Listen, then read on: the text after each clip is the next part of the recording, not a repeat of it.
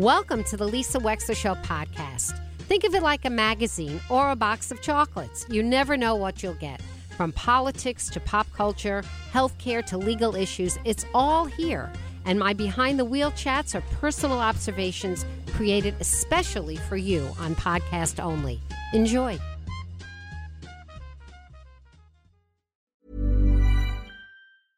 Cool fact, a crocodile can't stick out its tongue. Also, you can get health insurance for a month or just under a year in some states. United Healthcare short-term insurance plans, underwritten by Golden Rule Insurance Company, offer flexible, budget-friendly coverage for you. Learn more at uh1.com.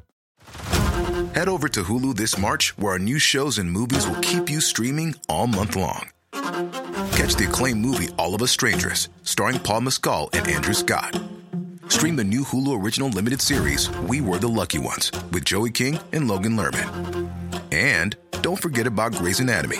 Every Grey's episode ever is now streaming on Hulu. So, what are you waiting for?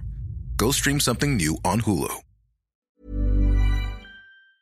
Joining us is our good friend Senator Blumenthal, who hasn't been on in quite a while. Senator Blumenthal, first of all, it's been a while. I want to congratulate you on your own reelection, which seems ages ago, but really isn't. You're welcome. Congratulations to you. So, thank you, and to you, too. Thank you. I'm getting sworn in tonight. You know, I completely forgot about it. Wonderful. I forgot about it. You better show up. I not only show up, I had to organize it. If you're not sworn in by January 4th, I don't know what happens to you, but I'm leaving on Wednesday to Florida, and I'm not back until the 3rd anyway. So, yes, I'm doing it fast. Anyway, so Senator Blumenthal, you're in the news. You're actually on the front page of The Hour today talking about the scourge of domestic violence. We're in the middle of holiday season. What would you like to talk about? Let me give the floor to you. What's on your mind? Well, let's talk about domestic violence a bit because, you know, the tragic killing of Julie Minogue, a mother of 3, by her intimate partner, boyfriend. Yeah, so terrible. Was needless, senseless, absolutely outrageous. And rather than focus on a single police officer, we need to look at the entire system, which all too often allows victims and survivors like Julie Minogue to be vulnerable and protective orders to be unenforced and guns to remain in the household. This death was not by a gun, but they are a very common form of killers in domestic violence. Women who are victims of domestic violence are 5 times more likely to be killed if there's a gun in the home, and protective orders need to be enforced more aggressively and consistently. There is a combination of factors that can lead to fatality or just to the continuance of brutality and physical violence, abuse in homes. And domestic violence is a scourge that we need to combat. It's a cycle. And that's why I formed Men Make a Difference, Men Against Domestic Violence, an organization in Hartford, only men, to spread the word that men have a responsibility here. It's on us. Because obviously men are the ones who most frequently, 90+% of the time, they're responsible for domestic violence, and they see it in their own homes growing up, and they perpetuate the cycle of domestic violence. So we need to break that cycle. You know, we definitely do. It's complex. I will say, we're chatting with Senator Blumenthal. I will say that we end up having to, and we should, spend a lot of time with the legal system and the people we know that are already the aggressors, and we have to focus on that because clearly it's failing us. But I also think that we ought to be, and I think we ought to be insisting that part of graduating from 12th grade is included in our curriculum, healthy relationship learning and boundaries, so that kids, as they're starting out their first loves at 15, 16, 17 years old, they right away know and they right away learn, oh, this is the sign of a partner who's being too controlling, or, oh, I am being too controlling. Why do I Why do I want to control my partner so much? Why do I want to isolate my partner so much? What's going on with me that I'm so insecure that I have to have her on a leash? So I just think that we have to get to it. And the root cause is there's some sickness in our culture. There's a pervasive sickness in our homes, as you said, that leads to generation after generation of this. And I think we have to get to it in a neutral setting in a classroom. You're absolutely right, Lisa. It has to happen in the classroom. It has to begin earlier than the 12th grade. Yeah. It has to begin like 6th and 7th. in elementary school. Yeah, that's right. That's true. Where kids are taught, if you have a disagreement with someone, you don't need to use your fists. You can talk about it and work it out, and you don't need to fight physically over it. And that kind of social and emotional learning, let's put a name to it, can be funded by the federal government. I've worked very, very hard for more funding, inspired in part by Scarlett Lewis, whose son was killed at Sandy Hook. She has the Jesse Lewis Choose Love movement, but there are lots of other organizations that are working for social emotional learning. But also role models are important, and that's the reason why I started this organization called Men Make a Difference, Men Against Domestic Violence, consisting of broadcasters, sports, well-known sports personalities, police officers, public officials, educators, who can be role models. And they go into classrooms, they go into schools, talk to kids, show that domestic violence isn't cool, it isn't something to be emulated, and those kinds of role models are important.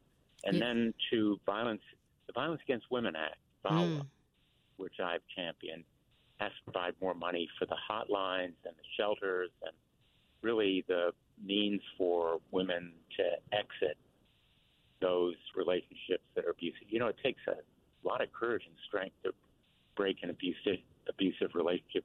People often assume, she's being beaten, so of course she's going to leave. But it takes real guts and grit to break off a relationship, even when it's abusive, or maybe especially when it's abusive. And I've seen women with their children, all of their belongings in plastic bags, going to a shelter, leaving and breaking with an abusive relationship. It takes real courage for a woman to do that, and we need to support that kind of courage in any way that we can. So, and I know, and financially as well as emotionally, it's important. Yeah, and I had a woman on last week from Connecticut, Protective Moms, and that's been a very effective local grassroots organization too. And she said that, and I've heard this before, Senator Blumenthal, that the most dangerous time for women in terms of their own physical safety is when they actually make that move to leave. Like, that is really, it's not made up that it's dangerous. It really is dangerous for them. So they stay very often because there's an awareness that if they stay, and they're usually mothers, at least they're alive for their children. And when they leave, they know they may not be. That's exactly right. And that's why the protective orders that separate people from guns or weapons are very important at that point. And there's a gap in many of the state laws that says in the first 10, 12 days or 2 weeks or 3 weeks that the protective order removing or separating people from guns doesn't apply. That's the time when it's most necessary. And so that's the kind of smart approach. The red flag laws that I have worked to implement in the Safer Communities Act passed by Congress in August is very, very important because it separates people from guns at that moment when they are most vulnerable, when the rage is at its highest, and we need to make the protection highest as well. We're chatting with Senator Richard Blumenthal, 203-333-9422. I think we have a couple of people who'd like to say hi. Senator Blumenthal, what are you doing for the holidays? What do you do around this time of year? Do you get away from Connecticut? Do you sort of recharge your own batteries with your family? What do you do? Well, we lit the menorah lights last night, the first night of Hanukkah, And I enjoyed your description of the Jewish connection to the Christmas holiday. There's also another lesson in Hanukkah, and I've been just kind of mulling it over in my mind. Judah Maccabee fought to literally win against Antiochus and rededicate the Second Temple. He was vastly outnumbered. He was outarmed. He was a small band, the Maccabees, triumphed over Antiochus and his massive army. And there's a lesson for us today in that triumph, not only in lighting the candles, the miracle that the oil lasted for 8 days when it was only supposed to be enough for one, but the triumph of that good over evil is a lesson for Ukraine, just to give one example, where the Ukrainians are vastly outnumbered. They're fighting for their freedom and independence. They are literally resisting against a war criminal, Vladimir Putin, who has committed genocide through his troops. And I've been to the mass graves and Bucha outside of Kyiv, visited there myself, talked to townspeople who observe what happened. So it reminds me of the continuing struggle that we see repeated. Obviously, it's not a religious struggle necessarily, but in some ways it is, because the Ukrainian Orthodox Church has been the target of subjugation by the Russians over literally centuries. And so the striving for religious tolerance and freedom is very much with us today. So to answer your question very directly, I'm going to try to be with my family over this period. We have 4 children. 2 of them are married. 2 others have very, let me say, significant others. And my 2 sons, my 3 sons and daughter hopefully will be with us for a good part of the holiday. But obviously they have their own lives, and they're going to try to be with us for as much of it as they can. Are you a grandfather yet?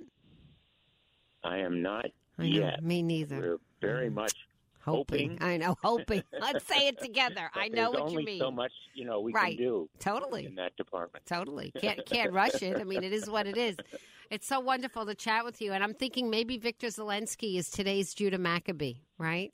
A scruffy little Jewish guy who's like a hammer. Representative Jim Himes was one of the first guests I had on after Ukraine was attacked. And he came on the show, and he was so dejected. I remind him of this a lot because, last February already? And I said to him, let's talk about this. And he's like, oh, it's going to be over by the end of the weekend. Forget it. The Ukrainians can't win. And this is what I said, and I can play it back. I said, are you really sure? Because I don't want to give up yet. Right? It's my fighting spirit. I'm like, are you sure they're going to have to lose? I mean, who knows? And he's like, no, they're going to be overwhelmed. It's going to be over within the week. And a lot of times since then, I've said to Congressman Himes, I said, you see, you lost faith too soon, right? I mean, I think they're going to win. I think they're going to win. I came back from my first visit to Ukraine this year. It was in January, shortly before the invasion.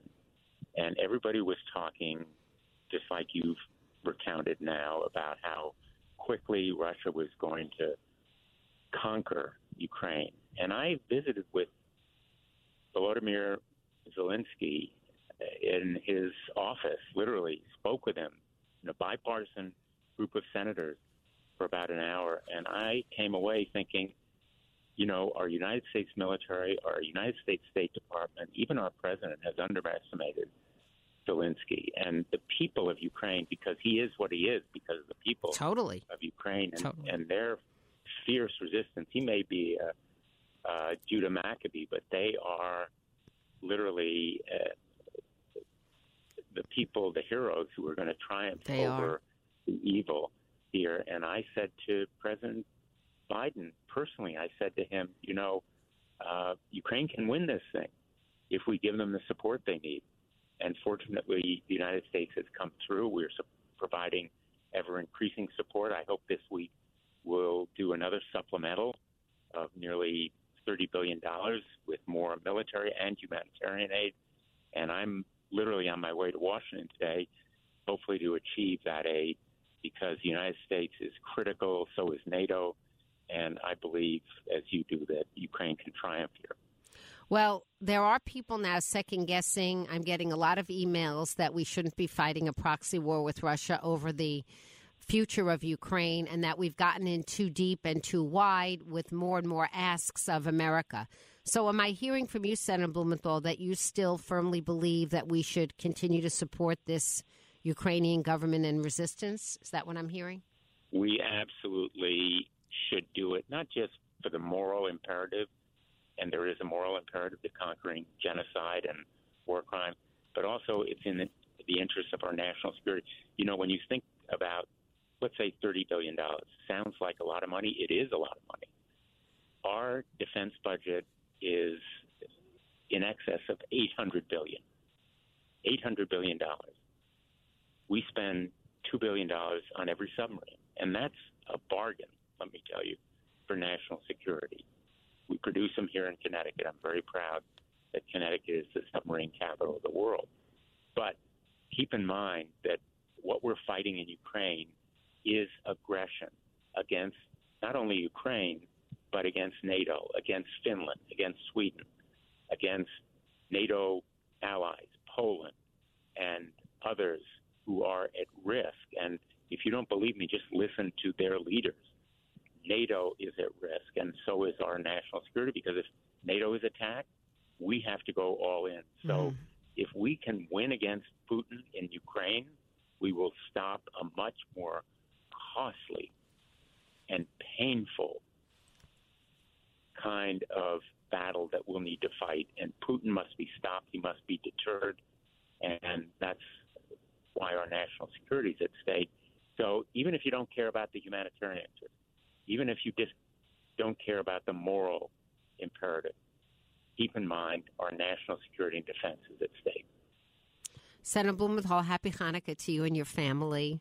Thank you so much for coming on our show. A happy and a healthy New Year to you, and we'll chat with you after the first of the year. My best to your wife and your kids. I look forward to it. Happy holidays to all of your listeners, and to you. Have a good time in Florida. Absolutely. Safe travel. That's where I go. Take Thanks, care. Senator Blumenthal. Tired of ads barging into your favorite news podcasts?